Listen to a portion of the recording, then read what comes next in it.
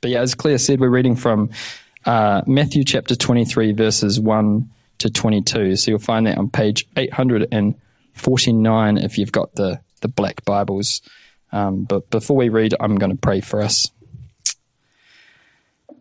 Father God, we thank you that you have spoken to us through your scripture. And we pray this morning as we come to it that you might speak to us, Lord. You might encourage us and convict us and challenge us and ultimately conform us to the image of your Son, Jesus Christ. In his name we pray. Amen. Then Jesus said to the crowds and to his disciples, "The teachers of the law and the Pharisees sit in Moses' seat. So you must be careful to do everything they tell you, but do not do what they do, for they do not practice what they preach. They tie up heavy, cumbersome loads and put them on other people's shoulders, but they themselves are not willing to lift a finger to move them. Everything they do is done for people to see. They make their phylacteries wide and their tassels on their garments long. They love the place of honor at banquets and the most important seats in the synagogues. They love to be greeted with respect in the marketplaces and to be called rabbi by others. But you are not to be called rabbi, for you have one teacher, and you are all brothers. And do not call anyone on earth Father, for you have one Father, and he is in heaven. Nor are you to be called instructors, for you have one instructor, the Messiah. The greatest among you will be your servant. For those who exalt themselves will be humbled, and those who humble themselves will be exalted. Woe to you, teachers of the law and Pharisees, you hypocrites! You shut the door of the kingdom of heaven in people's faces. You yourselves do not enter, nor will you let those enter who are trying to. Woe to you, teachers of the law and Pharisees, you hypocrites! You travel over land and sea to win a single convert, and when you've succeeded, you make them twice as much a child of hell as you are.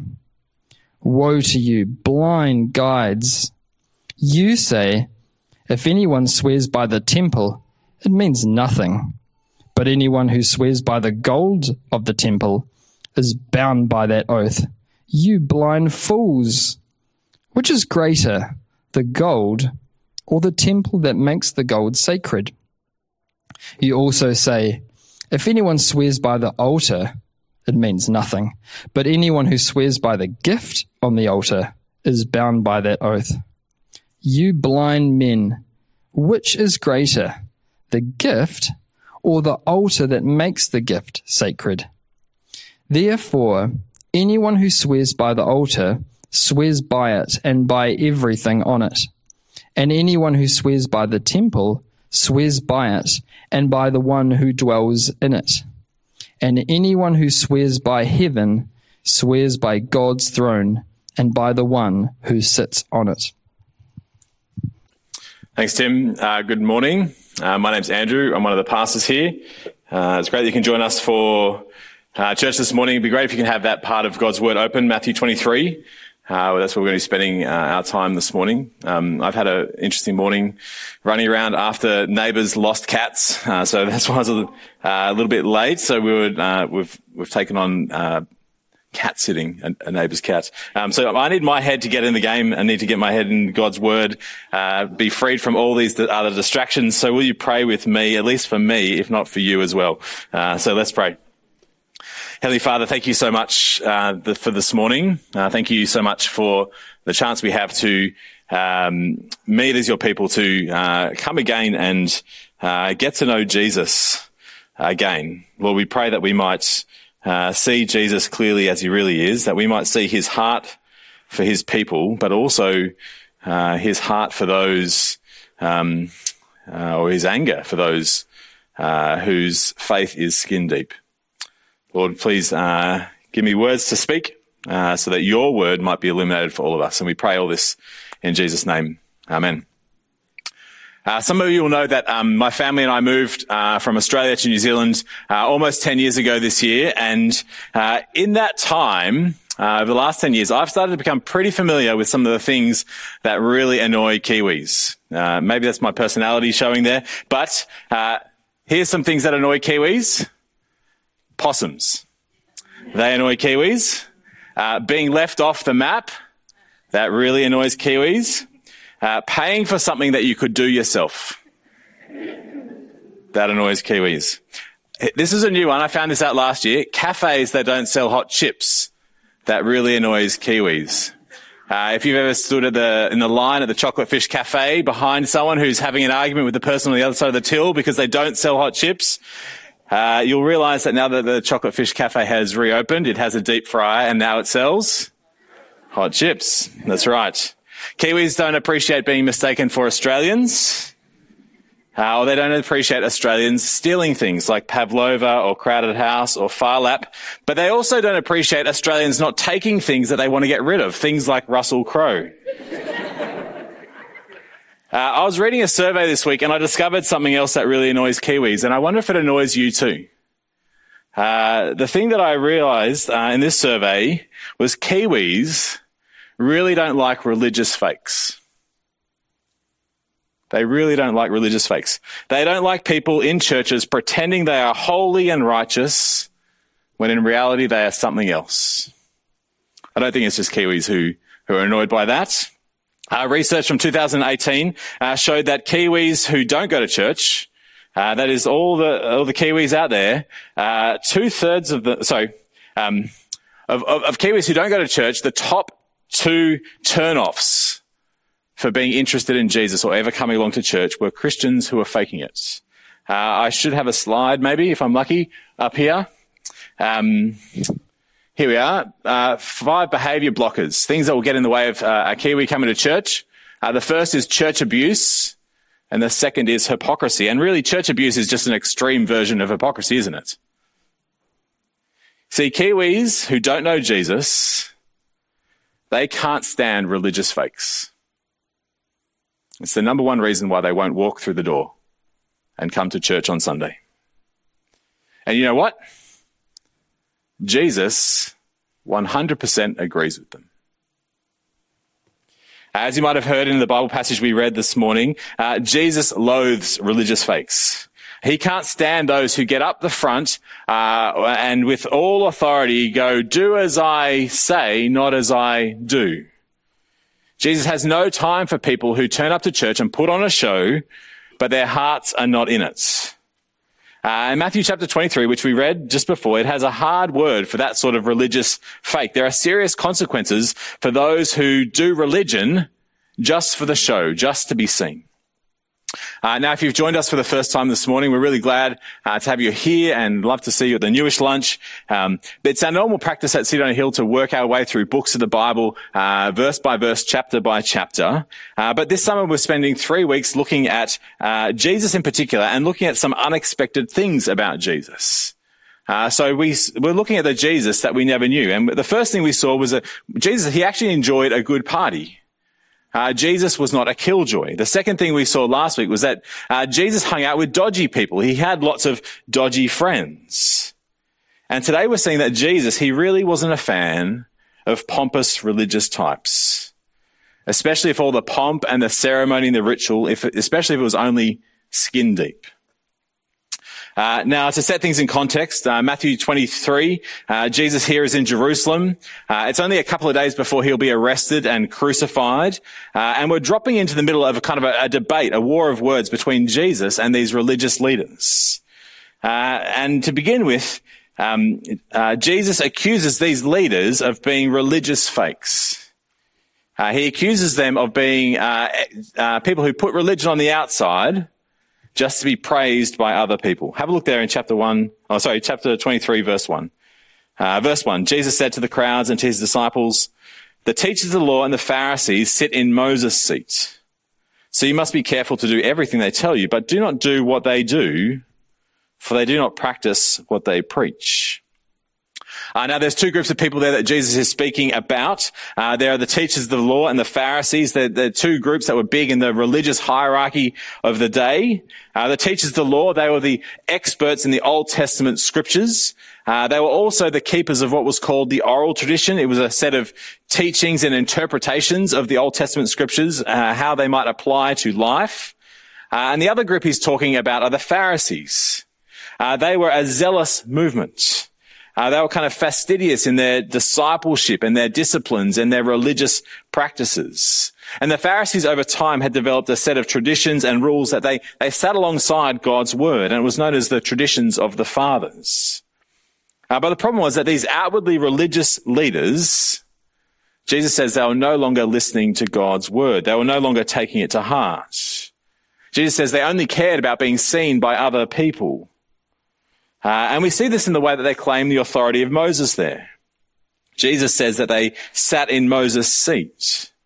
It's as if they think that they deserve the same honor and respect as Moses, the great leader of God's people who led them through the Exodus. They think they deserve to sit in Moses' seat, but in actual fact, they are placing heavy burdens on the people of God. Verse 4, have a look at verse 4. They tie up heavy, cumbersome loads and put them on other people's shoulders, but they themselves are not willing to lift a finger to move them. They're claiming great authority, but they are weighing down ordinary people with religious rules and rituals. Religious practices that Jesus says they themselves are not even willing to keep. I mentioned this story a couple of years ago, but in 2019, the oil-rich kingdom of Brunei implemented Sharia law. That's a strict Muslim code. And part of Sharia law is laws like death by stoning for adultery and chopping off people's hands if they steal. The problem was that when they brought Sharia law in, immediately the whole world saw the hypocrisy. The ruling Sultan of Brunei and his brother, they were notorious for not just having multiple wives, but they also had like a whole fleet of prostitutes at their beck and call. So there's the adultery, right? And the Sultan's brother, well, he was accused of stealing one day. Do you know how much he was accused of stealing? $16 billion from the royal treasury. There's the theft. And so was the Sultan and his brother taken before the people and stoned or had their limbs cut off? No. They publicly forced the heavy burden of Sharia law on their people, but behind closed doors, they live completely differently. They tie heavy loads on other people, but they do not practice what they preach. But what is going on for these Jewish leaders that Jesus has in his sights? Why were they doing this? Why were they burdening other people? Jesus says they place this heavy burden of religious ritual on other people. They do it so that they might be seen and so that they might be honored. They make a very public show of their religion to be recognized. Have a look at what Jesus says in verse 5. Verse 5, everything they do is done for people to see. There it is. It's done for people to see. They make their phylacteries wide and their tassels on their garments long. Now, phylacteries and tassels, what's with that? What even are those things? I think I have a picture, maybe. There we go. Here's a picture. The little box on the guy's head is a phylactery. It's a small leather box that contained a portion of the Old Testament law. And in Deuteronomy chapter 6, God commanded his people to remember his word, to remember his law. God said that his law needed to be on his people's hearts. And God wanted them to saturate their lives with his word. And so in Deuteronomy chapter 6, he said, tie them as symbols on your hands and bind them on your foreheads. Write them on the door frames of your houses and on your gates. They would remember God's word, but what these guys are doing is they're taking that command super literally. And so they actually have got a little box and they put the commandments in it and they stick it on their head, as though sticking it on their head to be seen by all the people will somehow get it into their hearts. I remember once being so stressed about a science exam, I ran out of time to study that I thought I'd put the science textbook under my pillow as I went to bed the night before, hoping that somehow the science in the book would infuse into my brain as I slept. It didn't work. And it also probably explains why I'm no good at science, doesn't it? The phylacteries are a similar kind of idea. But these guys, they were making them and wearing them and showing them, not because they wanted to know God's word, but because they wanted to be seen as religious people. Now, I don't think Jesus is against us having ways to remember God's word. It's great to carry a Bible around with you. It's even better if you read it. The verse of the day app that pops up on your phone, great. Maybe you've got some Bible quotes or Bible verses on the back of the toilet door. That's great. Read God's words. But for these people, it wasn't about getting God's word into their hearts. For the Pharisees, for the teachers of the law, it was a religious show. They did it for people to see. They're acting in a way to be seen and to be recognized by others. It's there in verse 6. Verse 6, they love the place of honor in banquets and the most important seats in the synagogue. They love to be greeted with respect in the marketplaces and be called rabbi by others. They want to take the place of honor. They want the public recognition for their important religious position. They want to be called special religious titles like rabbi or whatever other title takes their fancy. But in verses 9 and 10, Jesus says, don't be called rabbi, don't be called teacher, don't be called father, don't be called instructor, don't be called anything special because that honor belongs to God alone. If you claim that honor, you're just faking it. It's a claim to be something that Jesus says that you are not, because that honor, those things belong to God alone. Now, if you've been around churches long enough, you'll realize that this sort of external religion, it's easy for it to creep in. Once you understand the culture of how churches work and the way things happen, it's easy to work the system. It's easy to start looking for recognition and affirmation. It's easy to start doing things to be seen and noticed. And so I find these verses a real challenge. As I do the things that I do, am I doing it to seek God's honor? Or am I doing it to be honored by those around me? Here's some good questions for you to ask. Maybe think about these over the week. Is there any part of you that likes or that loves the outward signs of religion? Or enjoys the honor or the pride that it brings you? Maybe it's the public acclaim. Maybe it's someone going, what a good Christian they are. What a godly or wise man or woman you are. Gee, what deep faith I can see you have. There's some little part of you that longs for that from other people. Perhaps you like the idea of being in Christian leadership or being up the front at church because people will then look up to you. It's a real danger, isn't it? Do you often think about how others will view you when deciding whether or not to do that thing, to serve in that way? Would you be willing to serve in a way that no one ever noticed, that no one would ever see? Now, it is good to be disciplined. It's good to serve. It's good to meet with God's people. It's good to teach God's word. It's good to share and pray with other people. But Jesus is saying that religious fakes, they do these things to be seen. They do these things to be recognized. They do these things to be honored and exalted for their own pride and for their own glory. But elsewhere in God's word, Jesus says, go into your room. Do these things in quiet. Do these things between you and God. That is whose praise really matters. And so that's the first point Jesus is making here. He's saying religious fakes, they just want to be praised by others. They want to seek the honor of men rather than the honor of God. And then the next thing that Jesus says is that this sort of fake religion, it's a real danger. The danger of it is that fake religion, it cannot save. Fake religion cannot save. We see this in these woes. They go through all the way through to verse 28. Jesus says, faking it doesn't make it when it comes to impressing him. It's actually only going to lead to destruction. Now in this section, Jesus is much more fiery, much more feisty. This is not a gentle rebuke. This is not Jesus meek and mild. These are harsh words that Jesus has for religious fakes. So verse 13, Jesus says, woe to you teachers of the law and Pharisees, you hypocrites. You shut the door of the kingdom of heaven in people's faces.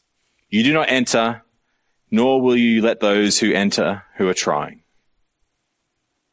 Now, the Pharisees and the teachers of the law, they pride themselves on their interpretation of God's word. But Jesus says here, what they're teaching, it is just religious rituals and traditions. And those sorts of rituals and traditions, they actually shut people out of the kingdom of heaven. The second woe is worse. Jesus says, verse 15, woe to you, teachers of the law and Pharisees, you hypocrites, you travel over land and sea to winning a single convert. And wherever you have succeeded, you make them twice as much a child of hell as you are. Now, it might be hard to see what's so wrong here. I mean, there's something good about going out and trying to win people for God's kingdom. The problem is that they're winning people, they're converting people to a fake religion that cannot save. And that's the tragedy of what they are doing. They're not helping anybody come to know the true and living God. They're not leading people to repentance and faith. They're not leading people into humble trust in Jesus. They're just weighing them down with burdens. They are selling them the lie that salvation comes through what you do, not through what God has done. And that's what makes the third and fourth woes so ridiculous. Jesus says this sort of fake religion, it is blind to God and it is blind to his words. We can see this in verse 16 with these bizarre oaths that people are making. Verse 16, woe to you blind guides. You say, if anyone swears by the temple, it means nothing, but anyone who swears by the gold of the temple is bound by that oath. Verse 17, you blind fools. One of the things that fake religion does is it gets so caught up in the details of getting the ritual just right. So which part of the temple or altar to swear an oath on? The Pharisees are so caught up in the details and the regulations, they've completely lost sight of the bigger picture. They've lost sight of God. They've lost sight of God, his holiness, his glory, his presence that is represented by the temple being there in their midst. And again, verse 23, woe to you, teachers of the law and Pharisees, you hypocrites. You give a tenth of your spices, mint, dill, and cumin. Now, it's a picture here. It's supposed to be a ridiculous picture. Here is the Pharisee. He's out in his herb garden and he's counting off the leaves, pulling out every 10th leaf of mint and dill and cumin. And he's doing that. And as he's doing that, there is a knock at the door. And it's the homeless and the hungry and the poor. They're banging on his door and he's down in the garden so far into the weeds, he doesn't even hear them. And so he neglects the heart of the law. Verse 23 again. You give a tenth of your spices, but you have neglected the more important matters of the law. Justice, mercy, and faithfulness. The religious fake is too busy counting their leaves and focusing on the details and going, have I ticked all the religious boxes I need to today? And they're neglecting what is truly important. Justice and mercy and faithfulness. And to show how ridiculous this is, Jesus illustrates it again with this man who's straining his wine again and again. And he's straining his wine again and again in case there's a gnat in there. A gnat, this little bug, would make you ritually unclean if you drank it. So you make sure you got to strain the gnat out. But he's straining it time and time again. He is so focused on the minute details. He doesn't realize there's actually a camel floating in his cup, which is also unclean, which is ridiculous, right? It's a picture of the church or the minister who are so obsessed with getting the ceremony or the ritual right that they've lost sight of Jesus and his gospel. You know, I've heard of churches that have split over things like the color of the carpet. I've heard of churches that have split over the brand of wine used for communion. I've heard of churches split over whether the pastor should have a beard or not. Straining out a gnat while swallowing a camel. You see, Jesus warns that religious fakes, they can get so focused on the small details, they ignore the real issues of justice and mercy and faithfulness. And this is what can happen when our religion becomes all about what it looks like on the outside. When it's all about what it looks like on the outside. And this becomes clear in the fifth and sixth woes here. Verse 25, woe to you teachers of the law and Pharisees, you hypocrites, you clean the outside of the cup and the dish, but inside they are full of greed and self-indulgence. And verse 27, woe to you teachers of the law and Pharisees, you hypocrites, you are like whitewashed tombs, which look beautiful on the outside, but on the inside are full of bones of the dead and everything unclean. You see, the Pharisees and the teachers of the law and their fake religion, they were just concerned with external appearances, making sure everything looked nice and shiny and clean on the outside so that it might be seen, so that it might be praised, so that it might be honored by other people. All the while, they never dealt with the inside, never dealt with the issues of the heart, the issues of greed, says Jesus, of self-indulgence, the heart that is racked with decay and sin and death. When I was a kid, I used to share a room with my older brother, and our mum would come in and tell us to clean our room, and we didn't like doing it, but she kind of had leverage. She held our pocket money back if we didn't do it. So we figured the fastest way to clean our room, get the pocket money and get back to watching The Simpsons was to just shove everything that was on the floor under the bed. And everything. And it worked for a while. We had a nice, tidy room. Mum would come in and look and go, yep, that's great. And clear floor, made beds. Here's your pocket money. And it was all good for a few weeks until Mum began to notice the smell. It was just one look under the bed, and there was no more pretending that our room was clean. No matter how clear the floor was, no matter how neatly the bed was made, the reality was our room was filthy. And that's the sort of fake religion that Jesus has on view here.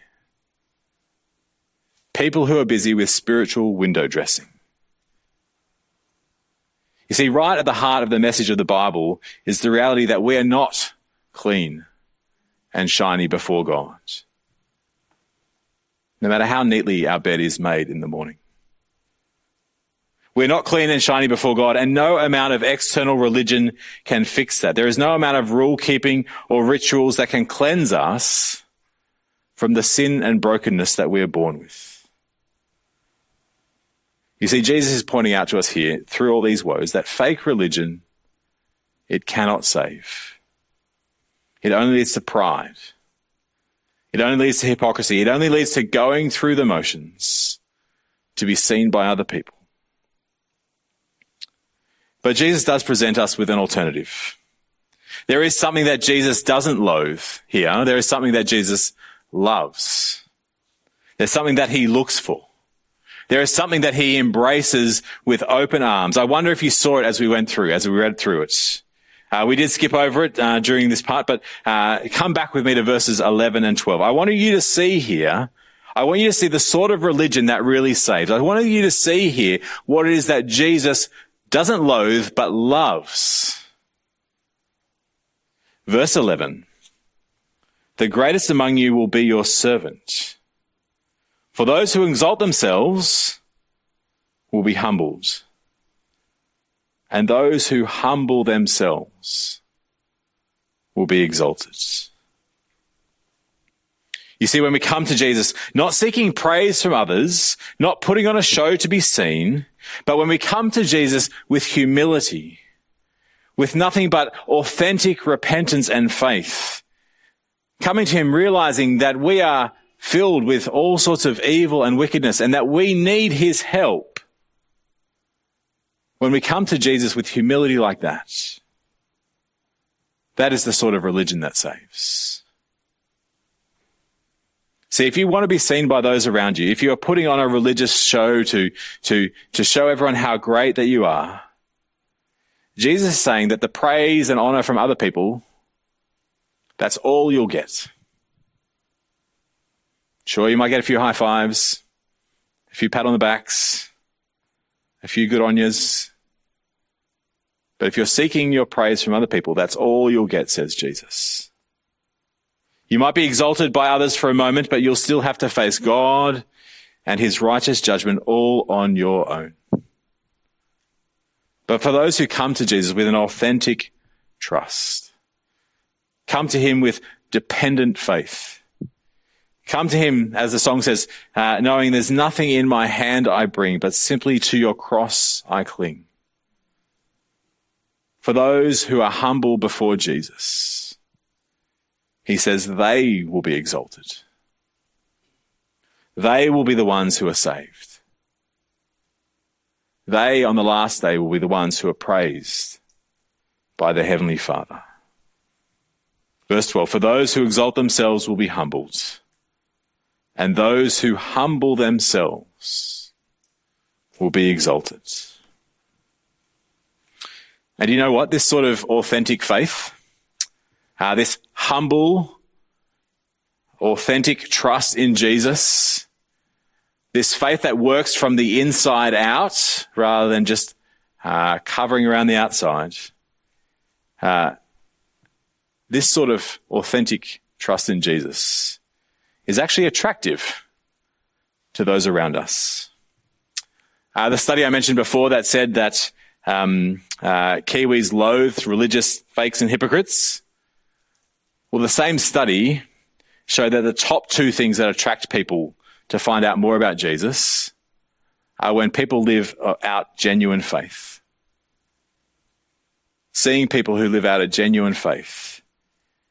And then stories and testimonies from people who have changed due to their faith.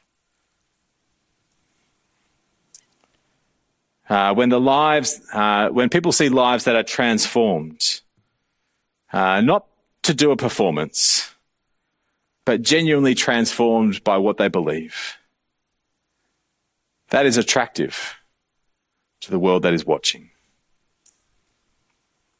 See, Jesus, he loathed religious fakes. And he's looking to those who come to him with humility and trust. And for the world, for the friends and family who are watching, that sort of authentic faith, that sort of humility is very attractive. So will you pray with me? Heavenly Father, we thank you so much for your words. Lord, it can be so tempting for us to do things for show, to impress people around us, to think that somehow by doing religious rituals we are earning favour with you and with others. But Lord, we thank you for the honesty of your words, that Jesus loathes those who do it for show. So Lord, humble us. Give us humble dependence and faith in Jesus, so that we might be lifted up by you and be saved. And we pray all these things in Jesus' name. Amen. If the musos want to come up, we're going to respond to God's word by singing. We're going to remind ourselves it's not by our works or our deeds or any religious rituals that we can be saved, but it's nothing but the blood of Jesus. What can take away my sin? Nothing but the blood of Jesus. Please stand as we sing.